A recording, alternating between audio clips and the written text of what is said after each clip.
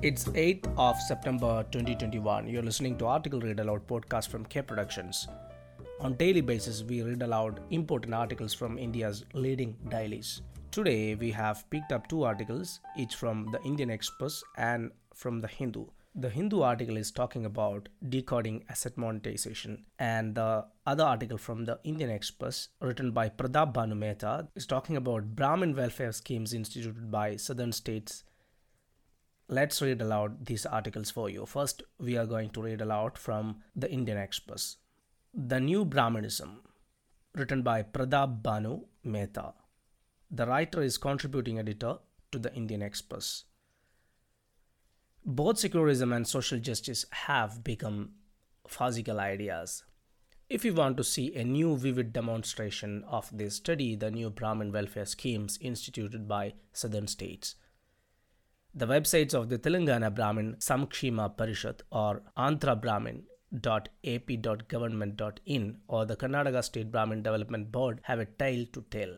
Each of them has a similar template: scholarships, support for overseas education, funds for starting enterprises, support for Brahmin self-help groups, money for coaching, and a range of other benefits. The state ought to help the poor of all communities, but the way in which the proposed schemes are framed is a grotesque perversion of constitutional values. They are a reactionary reversion to the worst aspects of caste. The Andhra Pradesh government has a Vedavyasa scheme for Vedic education. Let us for a moment put aside the question of whether there is secular pedagogical argument for the state supporting Vedic education. But who is eligible for this education? Students should belong to the Brahmin community by birth. Similarly, the parallel schemes in Telangana and Karnataka require Brahmin caste certificate to be eligible for their schemes. Can you think of anything more grotesque than the idea that in the 21st century the state provides support to a profession whose eligibility is determined by birth? If Vedic education is an unalloyed good, why should it not be open to all, subject to conduct rules? How can the state discriminate and confine it to Brahmins identified by birth? This cannot pass any constitutional smell test. The semiotics get worse. The Brahmin Parishad Telangana.government.in announces proudly that Brahmin stands for broad and brilliant in thinking, righteous and religious in livelihood, adroit and adventurous in personality, honesty and humanity in quality, modesty and morality in character, innovation and industry in performance, and nobility and novelty in approach. Quote ends. The form available for issuing a Brahmin caste certificate in Telangana asks for Gotram details, as if the state was some Pandit in Haridwar. There is, of course, a colossal irony or perhaps deep historical ignorance in the Andhra scheme being named after Vedavyasa. Vedavyasa would not have counted as Brahmin eligible under this scheme. At least the Mahabharata is a bit more empressed about designating Brahminhood by birth rather than by contact. But there is a modern secular state going with the caste birthright all the way. No one can deny the fact that some Brahmins are impoverished and need help, but why make a scheme available on caste basis? For example, there is a proposed BEST, means Brahmin Entrepreneurship of Telangana scheme, which provides entrepreneurial support to those with income of less than rupees 2 lakh. Worthy goal, but presumably Article 14 would require that anyone whose income is less than rupees 2 lakh should be eligible for this, especially if there is no additional basis for classification based on discrimination. Why allocate funding for IAS coaching, self-help group formation, or funding for overseas education based on being a Brahmin? Karnataka state is now giving financial incentives for brides for Brahmins who are apparently finding it difficult to find them. This is a gross perversion of both Vedic and constitutional values. The argument will be that if Dalit can be used as the basis of classification, why not Brahmin? Just this is exactly the perversion of social justice discourse that was set in motion post-Mandal, where the question of deeply entrenched historical discrimination was confused with backwardness and poverty in general. No one can deny the pervasive reality of caste in India, but it does not follow that, except in the case of Dalits or similar exceptional cases addressing backwardness by the state, require using caste as a criteria. Almost all of the goods that are sought to be provided in these schemes to help the poor and backward Preferential admissions, scholarships, income support, housing, education, health, loans can cover all those who need to be covered without invoking caste. But think of the regression this represents in politics. Recognizing caste to overcome discrimination was one thing, but entrenching it as a compulsory identity certified by the state and reproducing birth based entitlements are a perversion of social justice. Politics and public policies being reduced to jati based mobilization in the most absurd way. Dalits were poor on account of their caste, which is why caste was recognized. Now, the state wants to ensure that all who are poor are permanently stamped with their caste by an official seal. Do you have income below rupees 2 lakh? Please get a Brahmin certificate to avail benefits. Can't find a bride? Well, if you are Brahmin, we can help. Karnataka, Andhra, and Telangana are supposedly India's more progressive states. They do well in public goods provisions and incorporation of Dalits, but it looks as if chief ministers across political parties to see themselves as old Hindu monarchs, lording over a caste order and distributing benefits by caste. There is no emancipatory vision here of overcoming caste. The Lohite idea that you have to go through caste to overcome it is turning out to be a piece of sociological wishful thinking. But also think of secularism. Ironically, just as subsidies for Hajj pilgrimage were rolled back, you have the massive erosion of secularism. There were anomalies in Indian secularism that need to be corrected, but we should understand this. Those most exercised about pseudo-secularism are not concerned about secularism. They use it as a pretext to stigmatize and target minorities. While the erosion of secularism goes unabated, the free for all that is ensuring for reconfiguring caste based on benefits, the demands of local domicile reservation are signs of pessimism about the economy. Much heat will be generated about how to distribute the current and shrinking P of jobs and resources along jati lines, but no one is getting seriously upset about the fact that the P is not growing as fast as we need it to. The benefits for Brahmins may seem like reduction and absurdum of our politics, a little farce.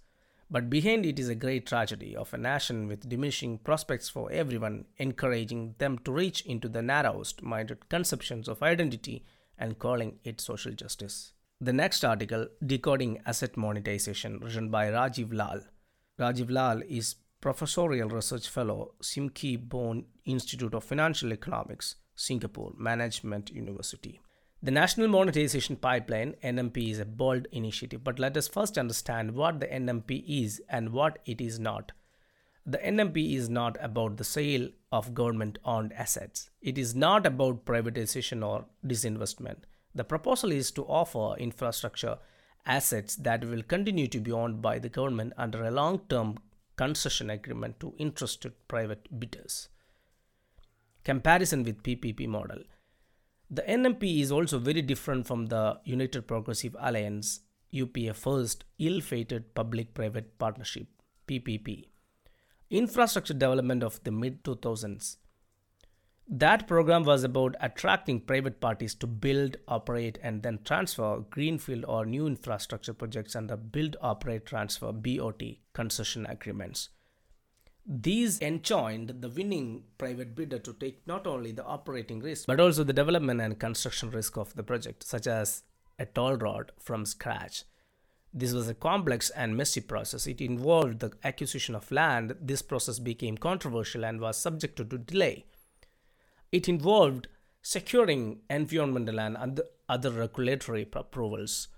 These proved challenging to obtain. It involved meeting construction and design standards. Compliance with these became a source of friction between the concessioning authority and the concessionaire. All this undermined trust between the public and private parties and led to huge volume of dispute for which there was no readily available resolution mechanism. In contrast, the NMP is about leasing out brownfield infrastructure assets such as an already operating interstate toll highway under a toll operator transfer (TOT) concession agreement. In such an agreement, no acquisition of land is involved, nor does the concessionaire need to take any of the construction risk. The process promises to be much simpler and cleaner than what was required in the PPP program. It is also certain to attract a different class of private capital. To be successful in the BOT bids required a proven ability to navigate and manage the system. It thus attracted battle-hardened domestic entrepreneurs adept at finding creative ways of extracting value, including through gold plating of project cost or through negotiated settlements with demanding government inspectors or friendly bankers. On the other hand, for success under the bidding process of the NMP, what will be required is operational experience in running a particular class of infrastructure assets and a strong understanding of the potential cash flow generated over the life of the concession. This is certain to attract the largest global pension funds. Contract design and implementation. That said, the success of the NMP is by no means assured. Bidding out and designing long term concession for assets that are already operating requires considerable skill. Given the long tenure of these concession agreements, they must be designed to allow for some flexibility so that each party has the opportunity to deal with unforeseen circumstances such as climate related disasters and to prevent needless litigation. Contracts must also incorporate clear key performance indicators expected of the private party and clear benchmarks for assets as they are handed over by the government the start of the concession. This is key to avoiding disputes about potential additional capital expenditure that might be required to keep the asset operational. 2. No matter how well a contract is crafted, it still needs to be implemented effectively. Experience shows that there is a tendency for government departments to inject opacity into the implementation of concession agreements so that they have more power over the concessionaire. To avoid this, it would be useful if the responsibility for administering the concession agreement did not lie directly with the line ministries and or their agencies. 3.